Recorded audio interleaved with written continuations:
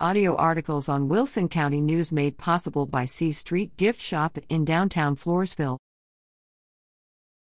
Wilson County applies for rifle-resistant body armor grant. Wilson County is serious about serving victims of crime and protecting its deputies. That's why County Commissioners approved February 13 to pursue approximately $250,000 in grants through the Office of the Governor.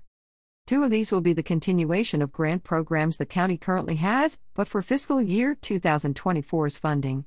One is the Violence Against Women Justice and Training Program, for which the requested grant amount is $114,663.89. The other is the Victim Assistance Direct Service Grant, for $70,014.65.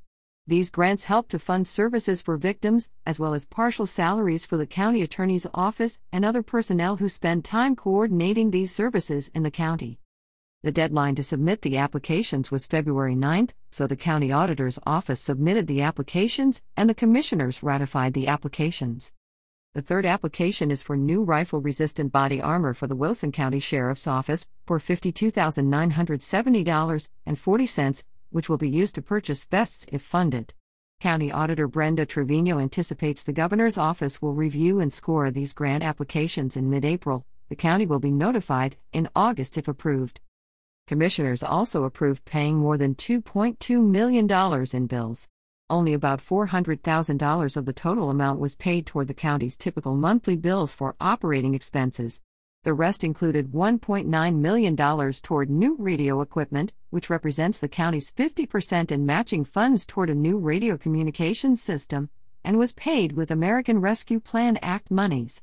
See related story page 4A. Another $70,000 was paid to the architectural firm for the services provided in conjunction with the county's new Emergency Operations Center being constructed. See Emergency Operations Center plans near completion, October 19, 2022, Wilson County News. Commissioners also approved for all county personnel who use a computer to perform their duties to be enrolled by IT Director John Holcomb in an approved cybersecurity course. Holcomb explained that the course is usually less than 30 minutes long. Those who need to take the course have until August to do so, and anyone who has already had an approved training course on the topic will not have to participate. PCT. 4 Commissioner John Scottican also described his trip February 7 to Austin to participate in the counties at the Capitol Day. During the event, he had an opportunity to speak to state legislators regarding topics that affect the county, such as state mandates without state funding provided. For more from the meeting, see page 3A. WordRadio at WCNOnline.com.